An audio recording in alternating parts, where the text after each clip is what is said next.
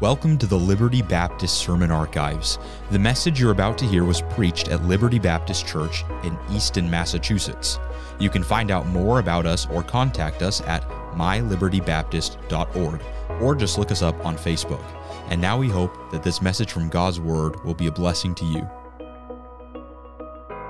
1 Peter chapter number 1. As you do so, I want to say thank you to Brother Dan for filling in the pulpit so capably over the last week, and I heard nothing but good things, and the message that I've heard so far was a blessing to my soul. And so we are blessed here at Liberty Baptist Church to have this family not only with us, but to be able to know that when our family's away, tending to different needs of the ministry, and even as we were away, being able to report to supporting churches, not just a way just to have fun, but to be able to tell supporting churches, thank you for investing in this ministry for 10 years, to know that the pulpit will be capably filled, and I'm so thankful for that. And it doesn't hurt that those two kids are cute too. How about them, huh? Those girls are something else. So I mean, we're glad for the adults too, but I would say the girls, I mean, really, that was what put it over the top for us, for sure. So we're thankful for them. Well, it's a joy to be able to be in 1 Peter here this morning because it represents us really in earnest getting into our series, Add to Your Faith. But by talking about adding to your faith, I think we need to start here this morning. How can you add to something that you either don't have or that you don't understand in the first place? No, how can you add to something, add to our faith, that's the theme this year. How can you add to something that either you don't have or that you don't understand in the first place? You know, you couldn't make an addition to a home that you don't have. You know, imagine going to our apartment complex and going to the leasing office and saying, we'd like to put an addition onto our apartment. They'd say, good luck with that, probably, because it doesn't belong to us. We couldn't do that. You know, you can't add money to a bank account that doesn't exist, or a savings account, a 401k, an IRA. Imagine going to the bank and talking to the teller and saying, I'd like to make a deposit. They said, what account? Oh, it doesn't matter, I don't have one. Now, if you want to make that in my account, you're certainly more than welcome, but no, you can't do that if you don't have an account. You just couldn't do it.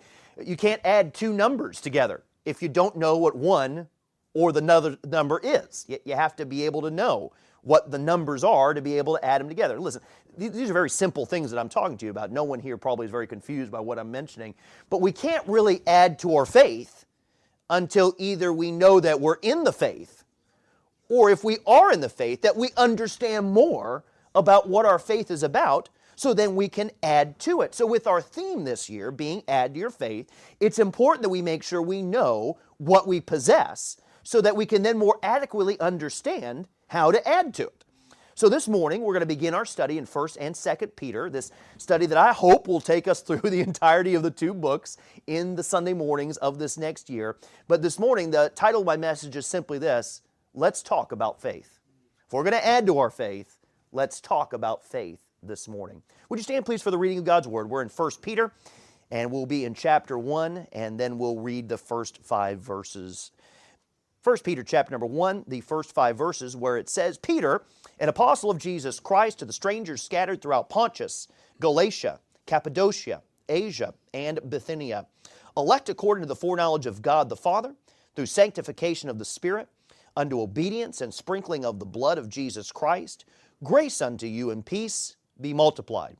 Blessed be the God and Father of our Lord Jesus Christ, which according to His abundant mercy hath begotten us again unto a lively hope by the resurrection of Jesus Christ from the dead, to an inheritance incorruptible, undefiled, and that fadeth not away, reserved in heaven for you, who are kept by the power of God through faith unto salvation, ready to be revealed in the last time. There is a lot to look at in these 5 verses. So I don't know what you're doing over the next 3 or 4 hours, but no, I'm just kidding. I'm fully aware that everyone would walk out if it was 3 or 4 hours, but over the next few minutes, I hope that we can adequately cover some of this and help you to understand what faith is so that we can add to our faith. Heavenly Father, thank you for this time and for these people. I'm just so blessed to be able to stand before them. Lord, I never take it for granted that you've called me to do so, enabled me, and at the same time that these folks would willingly be here today to listen, not necessarily to me, but to your word. And so I pray that's what they would hear today, and that's what would abide in their hearts far beyond when this morning is done. And we ask it in Jesus' name. Amen. Thank you. You may be seated. Now, before we get into our text this morning, I want to acknowledge that just like my message or messages 2 weeks ago introducing this series, there's a lot to be able to cover in just the very short space that we have here. There's a lot of theological concepts. There's a lot of big words that were presented in just these 5 verses alone. There's many different words and phrases or individual verses, really, that we can build entire sermons around, quite honestly. But yet this year, I do want us to take more of what I would call a 30,000-foot view of the book of 1 Peter and then also 2 Peter later. Meaning this is that we're not always going to do a close examination of every single concept that we find, as we might do on a Wednesday night when we dive deep into certain books. I'm praying and I'm hoping that we can show you some of the larger overarching concepts that we find in the book, encourage you that way, and then maybe get your mind engaged a little bit in doing some personal study over some of the words and some of the ideas that we see. For instance, maybe doing a word study on your own, taking a concordance and looking up some of those words and finding other places in the Bible where those words might occur. Or even if you have questions about some of these things that we preach on and talk about from 1 Peter and 2 Peter, I'd love to be able to answer your questions, whether it's at your home or in my office later on, to be able to talk to you about that. But in this series, I do want to set some expectations that we'll be going through at a fairly rapid pace. And it's not necessarily because we want to do a disservice to the Word of God, but because I want us to find some of the larger concepts of the book to be able to help us to add to our faith. So with all that being said, our text starts with Peter, just like at the beginning of 2 Peter, we saw 2 weeks ago. What is he doing? He's introducing himself, and he's identifying the recipients of this epistle. Because remember, the word epistle simply means a letter. And so Peter is writing a letter to some people. And in verse number 1, he's saying who he is, and he's saying who this letter is to. Peter, an apostle of Jesus Christ. And you'll remember we saw in 2 Peter, although he's an apostle, he considered himself a servant before an apostle. But he introduces himself as an apostle here of Jesus Christ to the strangers scattered throughout Pontus, Galatia, Cappadocia, Asia, and Bithynia. Now that might sound kind of strange. 1, because we don't know where those places are, and 2, because he's talking to strangers. Now, I'll say this, with Liberty Baptist Church, we might have a few strangers around here, at least some strange people, and starting with the pastor, right on down. So we might have a little bit of that. I thought I'd get more amens than that, quite honestly. So I'm proud of you. Thank you for that. My ego has been boosted just by you not amening that one certain phrase. But yes, strangers. No, I'm not talking about the way that we act. Strangers, it's really similar to the way we would call someone a pilgrim. Remember, the pilgrims were people who went from, particularly in our area, they went from England, and then they went to Holland, and then they went to Plymouth. And that word pilgrim literally meant this: they were without a home. They were going from place to place to find religious freedom. By the way, don't buy what the modern history books will tell you today, that they were simply looking for economic opportunity, but they came to this country to be able to have religious freedom, to be able to worship the Lord in both spirit and truth. But we call them pilgrims because they went from place to place without a home. Do you realize that you and I are just pilgrims in this world? That you and I are on the road to our real home, which is heaven. And this will come up again later on in chapter 2, verse number 11, where it says that we're strangers and pilgrims. And it says to abstain from fleshly lusts, which war against the soul. So we'll look at that concept later on. We're in this world, but we are not of this world. To the strangers who are scattered abroad. Now this is important because it tells us that these people without a home, which would have been Christians, were scattered. Now, why would that have been? Well, we look at the time period in which this was written, and we understand that Rome's persecution of Christians was in full swing, that it was not safe to be able to be a Christian. Certainly, we look all the way back to the first church in Jerusalem, and they were persecuted as well. But Rome has made it its business to persecute Christianity throughout the empire, Nero being one of the most zealous so. But all of this is taking place, and Christians are being scattered abroad. And it mentions these areas: Pontus, Galatia, Cappadocia, Asia, and Bithynia. And these are places in what we would call today modern-day Turkey, Asia Minor, this area here. But it's a reminder that persecution is real. And understanding who this letter is written to does help us understand, as we read it, why Peter is saying certain things to the people he's speaking to. And in fact, 15 times in this letter alone, Peter refers in some form or fashion to the suffering of believers who have been persecuted. So what's going on? Peter, a servant, who also is an apostle, we learn that from 2 Peter, is writing to persecuted Christians who had to leave their homes, who had to scatter themselves all over what we would call the nation of Turkey today, and he's writing to these people. Now, could you imagine for just a moment that these people were on the run? These people were persecuted for their faith. There was likely some fearfulness, some discouragement that had set in. And in doing so, Peter, in writing to these people, wants to give them comfort. He wants to give them hope. And so I think it's important that as we read 1 Peter and 2 Peter, the sequel, if you will be much in the same vein, that we read it through the prism of understanding that these are not people that are living in relative comfort or ease. That these are people, these are believers who are living through very difficult times. And Peter says this, there's some things that I want you to know that will be helpful to you as you're scattered. There's things that will be helpful to you as you're discouraged. There's hope. So just pay attention and listen, and I'm going to give you some things that will help you, even though you're scattered from where you might be calling home. So with Peter giving that brief introduction in verse number 1, he pivots right into the meat of the message, right into the heart of the letter. He spends very little time with introductions. Even Paul typically will give 3 or 4 verses that we would call introductory verses or introductory statements, extending grace and peace from the Lord Jesus Christ, usually explaining his prayers to that church or to those churches. But Peter has none of that. He's abrupt. I mean, we're talking about Peter, right? Hey, he's saved. He's being moved by the Holy Spirit, but at the same time, he's still Peter. He says, listen, this is who I am, but let's get right to it. There's some things you need to know. There's some things that are going to be helpful to you, and I want to talk to you about some of those things. And so he gives this brief introduction and then pivots to an explanation about faith. And again, if we're going to add to our faith, we must come to understand what faith is all about. And so just as abruptly as he moved into his message by the inspiration of the Holy Spirit, I want to get right into our message here this morning. And the first thing that I want you to see from our text is this. When it comes to the issue of faith, there's been an incredible effort. Number one, when it comes to this issue of faith, there's been an incredible effort. You know, when the world thinks about salvation, if they think about it in the first place. But when the world thinks about salvation, what do they think of? They think of effort, don't they? You've got to do. You've got to perform. You've got to make things happen. You've got to be a good person. You've got to keep your nose clean. You've got to give enough money to the church. You've got to make sure that you're a member. You've got to be baptized. You've got to do. You've got to be able to achieve. And there's so much effort that is involved when it comes to this issue of salvation according to the theology of man and according to the theology of false religion. But yet biblically, that's not true faith.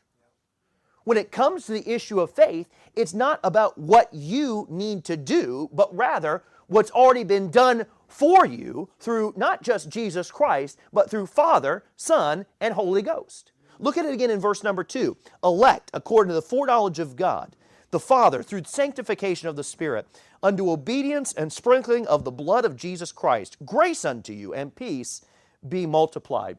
Do you realize, right there in verse number 2, the incredible effort that was involved to secure your salvation?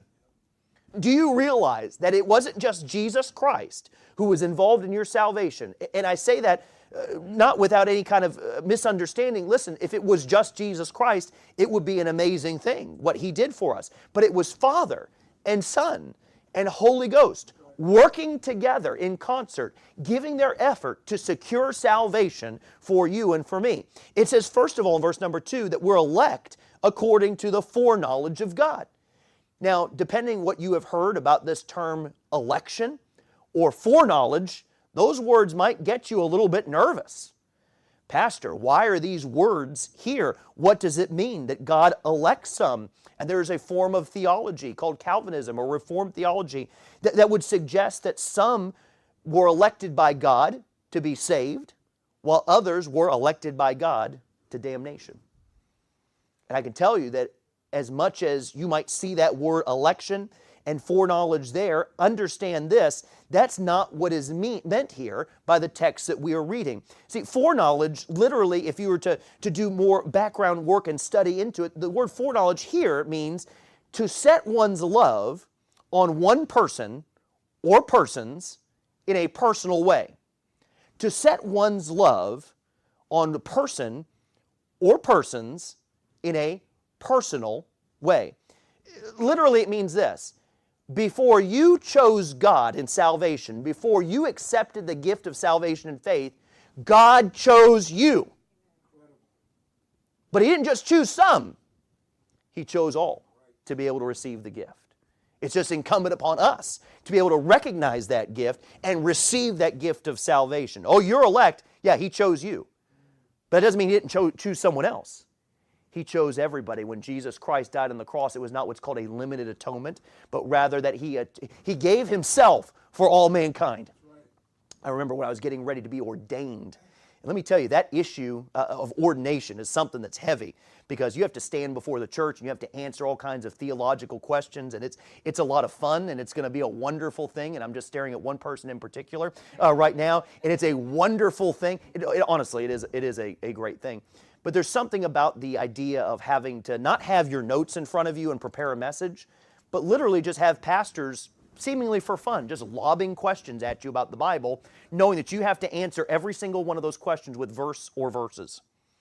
And Pastor Turner, my pastor at the time, which some of you have heard here, preach here at Liberty, I remember him saying, Adam, why don't we do a little bit of practice? So I want you to come to my office after soul winning. We had soul winning on Tuesday at the time. And he said, I want you to come to my office and I want to help you practice, and then that way you'll be ready for church on Wednesday. And I said, okay, that makes sense. And I thought I was ready. And he says this, the first question, he says, how do you know salvation is available to all mankind? I thought,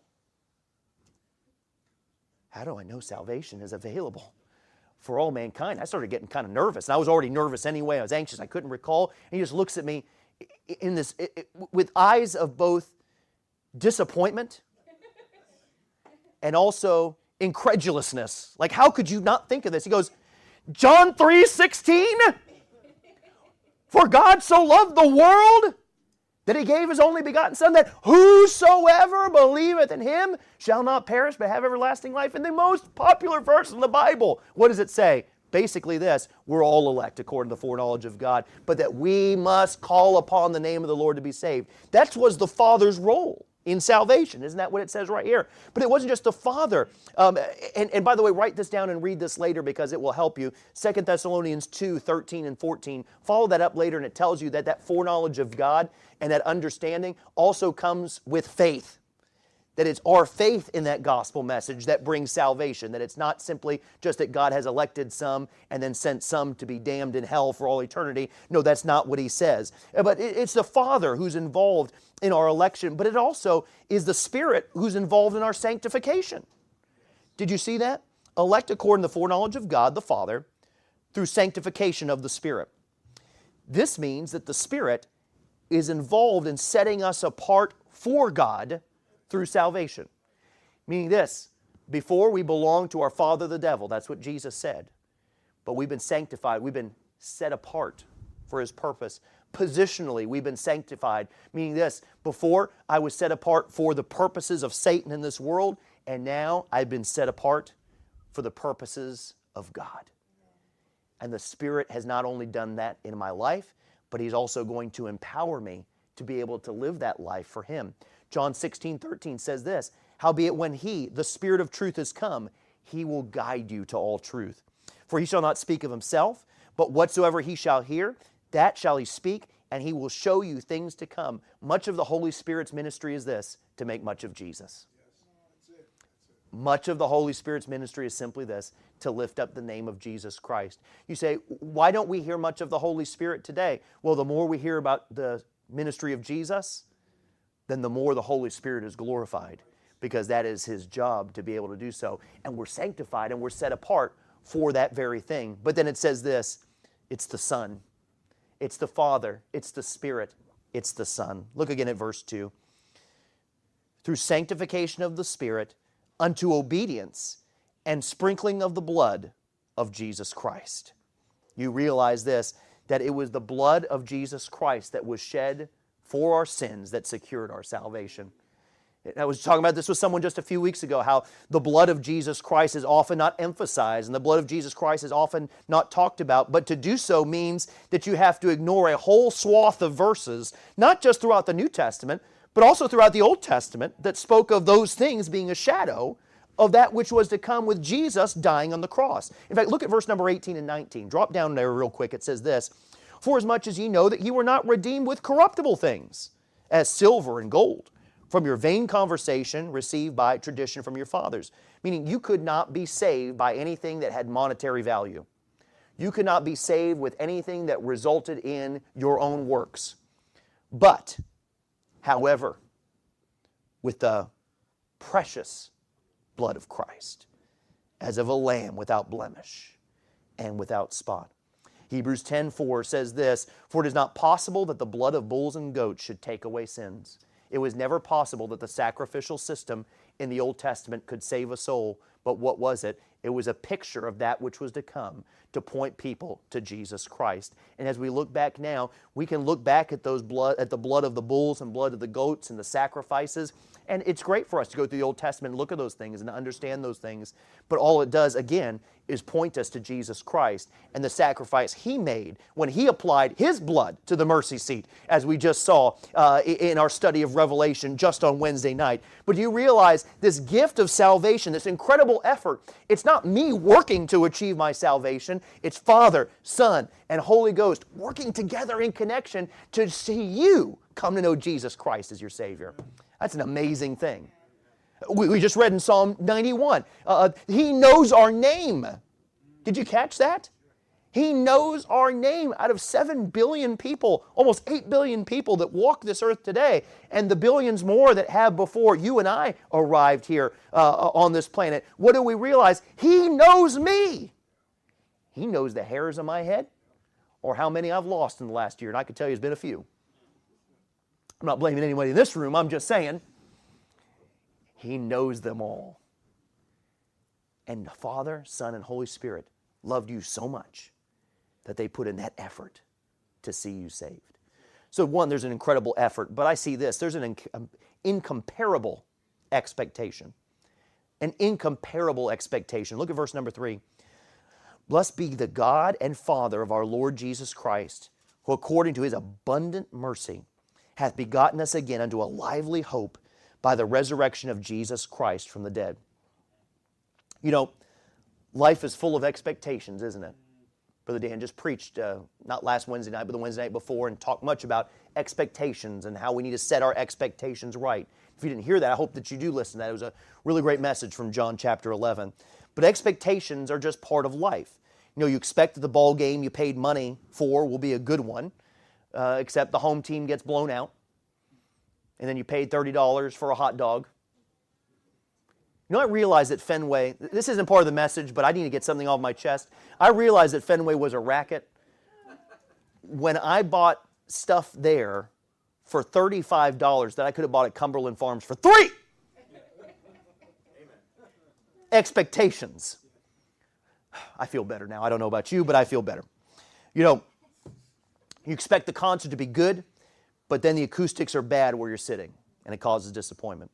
You expect the vacation to be great, but then everyone's fighting with each other while they're on vacation, and then you got to pay for it when you get home. Yeah, life's full of expectations, and sometimes they can be disappointing. But can I tell you that as much as there's a lot of things in life that don't live up to the billing, that don't live up to the hype, can I tell you the one thing that I can promise you not only will live up to the hype, but isn't even in accord with what the hype is because it's so far greater, is the fact of our salvation through Jesus Christ. It's not just as good as you think, it's better than you can think. And it's better than your mind can conceive. How great our salvation is. It's an incomparable expectation. It's beyond compare. It's better than we can imagine by a factor that we can't even comprehend. Our verse here says not just that we have hope, we have lively hope. We don't just receive that lively hope through God's mercy, but through His abundant mercy.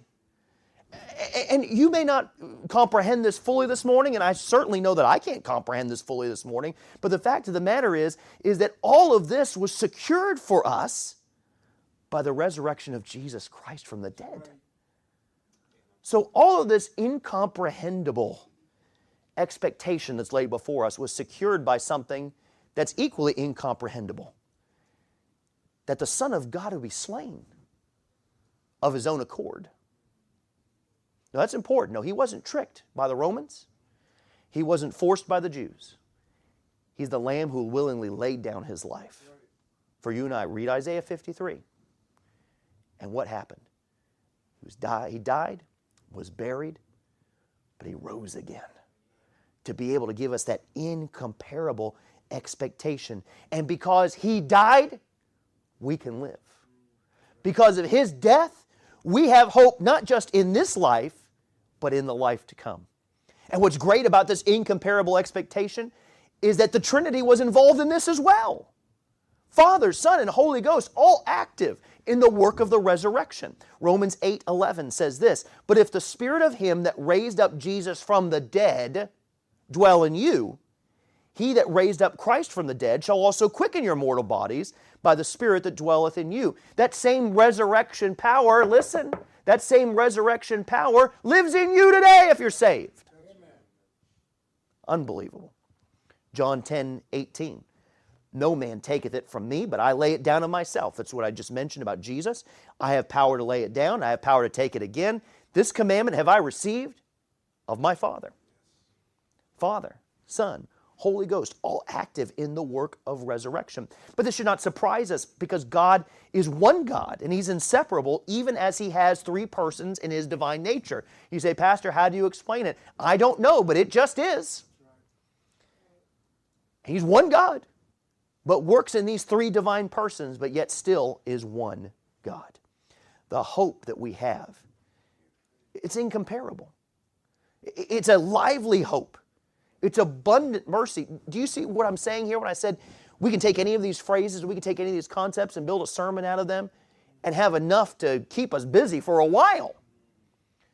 But yet I just want us to understand here just how amazing the faith that we have truly is. There's an incomparable effort. There's an incredible effort. There's an incomparable expectation. And finally, I want us to look at this. There's an incorruptible eternity. There's an incorruptible eternity. Mankind messes up a lot of things, doesn't it? In fact, can we put it this way? Pretty much whatever we can get our hands on, we mess up. You know, we look at the creation that's around us and we see what God has created, and mankind typically doesn't make it better. And that's why you can find McDonald's wrappers, you know, in the middle of nowhere.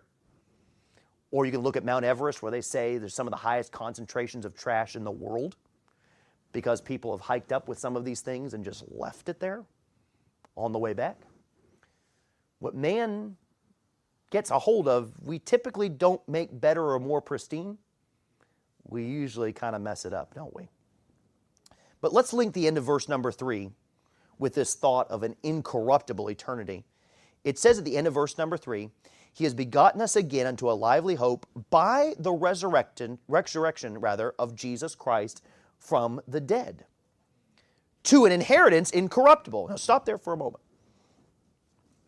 Talking about the resurrection and inheritance. For there to be an inheritance, someone has to die. Again, these verses aren't just pearls on a string that aren't connected. These are chains in a link that are connected one to another. So there's an inheritance, but that inheritance is only available because someone had to die.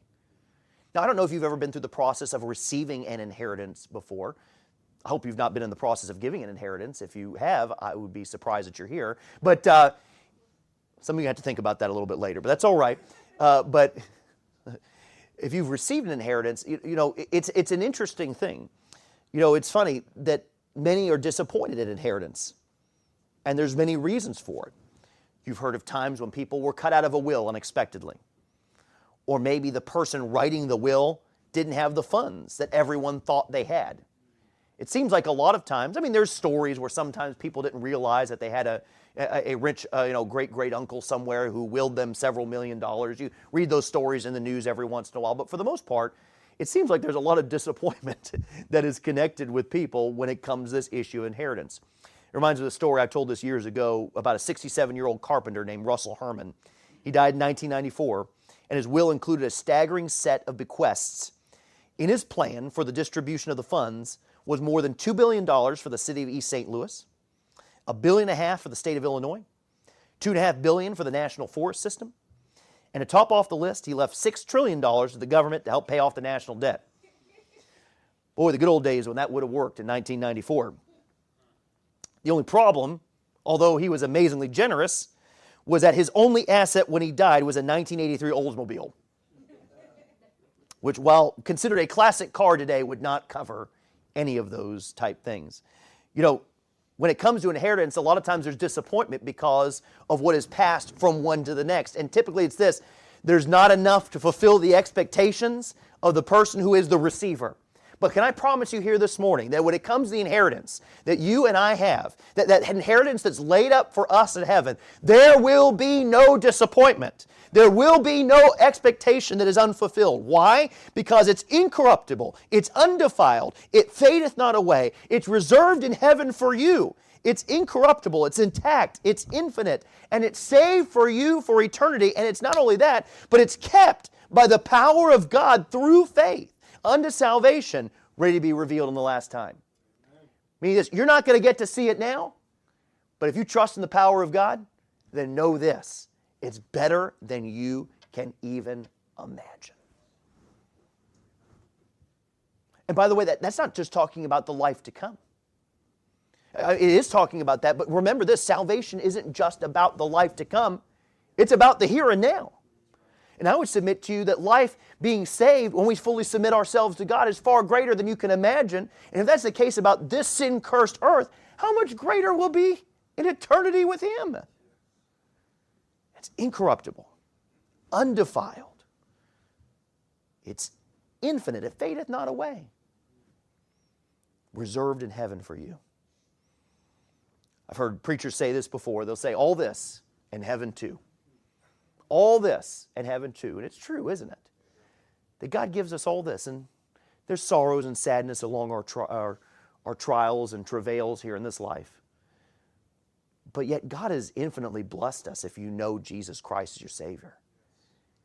And if we were to just get this blessed life He gives us here, and that was it, we'd have nothing to complain about.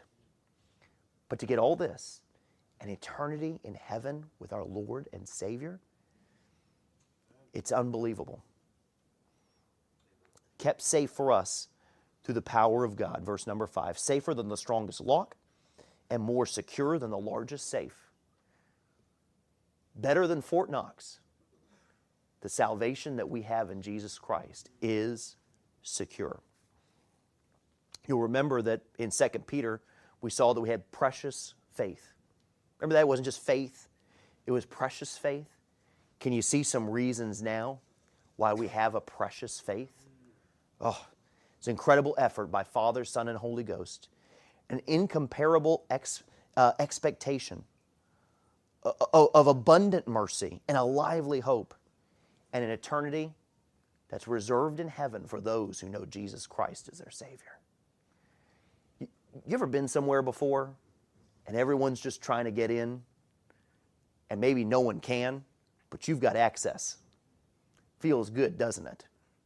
I remember when I was a teenager. In fact, I remember the day. I looked it up just recently. April 21st, 1996. The Tampa Bay Lightning were playing the Philadelphia Flyers in hockey. And back in those days, because the Tampa Bay Lightning weren't playing in Tampa, their arena wasn't built yet, they were playing at Tropicana Field, where the Rays, who now exist, play baseball. And at the time, the day my dad and I went to this game, it was the largest crowd the NHL had ever had, about 30,000 people that were there. That was before they played games outside and the stuff that they do now. 30,000 people. My dad said the Tampa Bay Lightning had never been in the playoffs before. He said, let's get tickets. That was hard for us to do because we didn't have a lot of money growing up, but because they were selling 30,000 tickets, you could get seats in the nosebleed section for about 10 or 15 bucks. And, back then, you couldn't, it was so high you couldn't actually see the puck down there, but it was okay. You were in the building and it sounded like fun. So I said, let's do it. My dad had this was before now you go online and you have to buy tickets for things. I don't know if you've heard about those kind of things, and the government's very interested in those things and how there's bots and things like that. It's amazing how they're more interested in Taylor Swift tickets than they are in like actual problems. But anyway, I digress. You didn't come here for political commentary. But again, I feel better. So anyway, back in those days, you had to stand in line for tickets most of the time if you wanted tickets. But I remember that my dad had reserved tickets ahead of time. He had called, and we went to the will call. And they were reserved for us. And I remember a line of people trying to buy tickets. And then they had this sign that came out, sold out. And then those people just kind of scattered. And they were trying to buy tickets from scalpers to be able to get in, paying several times over what the actual price was. But my dad and I just went right up to the will call. 2 tickets, please. Your name, Rivero. Right here, Mr. Rivero. Go on in and enjoy. It felt good to walk past all those people, say, good luck. We're going to go in and watch the game. By the way, the Lightning won 5-4 in overtime. And I know you were really concerned about that, but I thought I'd let you know. I had nothing to do with the result, but it was a good game. But that feeling of getting in somewhere that you probably don't belong is good. Can I tell you that there's a reservation available for you in a place called heaven? That's not a game. And can I tell you that the price that was paid is not a ticket? There's not a fee. It was paid by something far greater than you can imagine. The precious blood of Christ. Remember that? It was paid for us. Do you realize that ticket's reserved for you right now? It's waiting for you to pick it up. You've been elect. According to the foreknowledge of God, the ticket's available. You just have to receive it. And that's what I would encourage you today. If you don't know Jesus Christ as your Savior, will you receive the gift of salvation today? There is no gift on this world that can compare. You will never receive a gift that is of this great value or that had this much sacrifice that was involved. Every gift that is given to you in this life will slowly fade away. It will slowly break down. It might get lost. But this gift is incorruptible, undefiled. It's reserved in heaven for you. This is no game, folks. We're talking about life or death. We're talking about eternity. There are consequences for those who do not know Jesus Christ as their Savior. There is a very real heaven. But the Bible says that someday those who do not receive Jesus Christ their Savior will be cast into a lake of fire. Will be separated from God for all eternity. Although the torment of the flames will be real, the greatest torment of all will be for the very first time recognizing being completely and totally separated from any influence of God whatsoever and living with that knowledge for all eternity. Oh, it's a literal hell. The flames are real, but separation from God. The choices are real today. If you know Jesus Christ, your Savior, we want to add to our faith this year, don't we? That's our desire. We want to grow this year, don't we? But we've got to remember where we came from. But we also have to remember this. This isn't just about where we came from, what we have here. These are the gifts that we live with every single day. Some of you might get up in the morning. I think we all could say this to some extent. You get up and you get ready for the day, and maybe you look at the bank account and you say, not as much I was hoping for. Now, if you don't say that, hey, God bless you. That's great. Can I be your friend? No, I'm just kidding. If you don't say that, that's great. No, that's great. All joking aside, that's a great thing. But many of us say, okay, well, maybe wanting more. Do you realize that the greatest gifts of all reside with you this very moment if you know Jesus Christ your Savior? You're just saying that to make me feel better. No, I'm saying it because it's true. By the way, the money in your account will go up and down. 401ks can go up and down, like the stock market. Inheritances can disappear. But you know what you have here is incomparable in the salvation that you receive. And maybe you're a little discouraged today. Maybe you're a little down. Maybe you don't have what you think you should have in this life. Could you just dwell on this fact that if God never put one more penny in your bank account and you were to pass from this life, you would leave this life a most blessed person for having this gift of salvation? And by the way, if that gift is so incredible, we ought to tell someone about it. We ought to let someone know about it. We ought to invest in His ministry. We ought to tell other people. We ought to be part of what His plan is, because other people need to know there's hope in the gospel. If we're going to add to our faith this year, we got to know what we're adding to. And either that means you need to be in the faith and get saved today, or you need to recognize how wonderful it is, because that just makes us want to add to it even more. Thank you for listening to this sermon from the pulpit of Liberty Baptist Church.